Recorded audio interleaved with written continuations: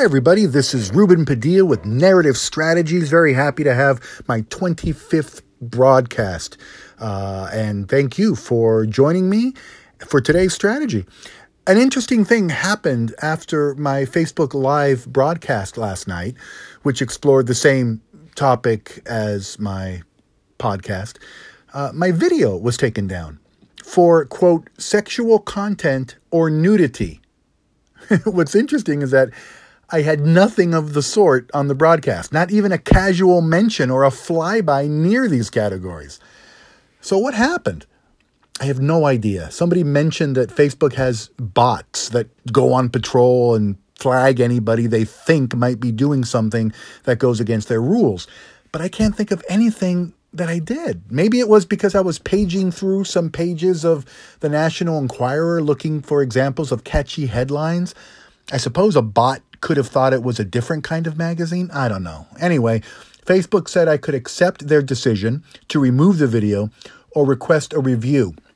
Having never gone through this and pretty annoyed that I requested a review, if only to be vindicated. Well, that may not have been a great idea because although they said it'd take about 24 hours, it's already been longer. And until they make a final decision, I can't make any more Facebook Live broadcasts. But it did give me a subject to comment on tonight.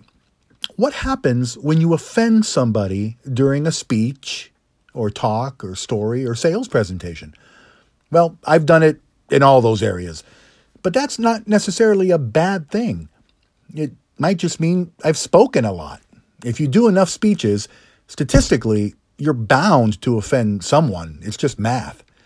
If you've never offended anybody, it either means you don't have enough experience in public speaking or you're very vanilla and safe. And I don't consider the latter to be a compliment.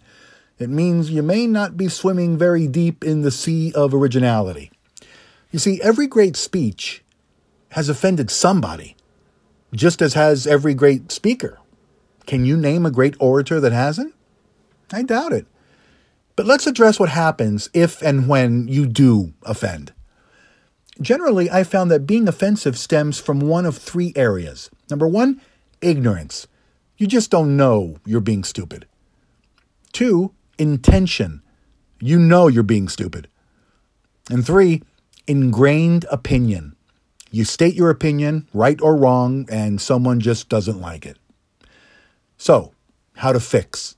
Well, if you give enough talks, you won't be able to eradicate all your offenses, but there's a way to minimize them. Before you speak, go over your script. You do have a script, don't you? And ask yourself, is there anything I'm saying that I'm not entirely sure about? Should I check some facts? Is there anything I'm saying that I know is stirring the pot or trying to be controversial or crying for attention? Is there anything I'm saying that reflects a strong opinion? If there is, I'm not saying take it out. I'm just advising that you become aware of the potential risk.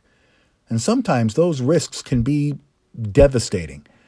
We now live in an age where not only can you be held to inviolable standards for what you may have said today, but what you may have said at any point in your life. Entire careers can be wiped out in a moment. Not judging, just saying.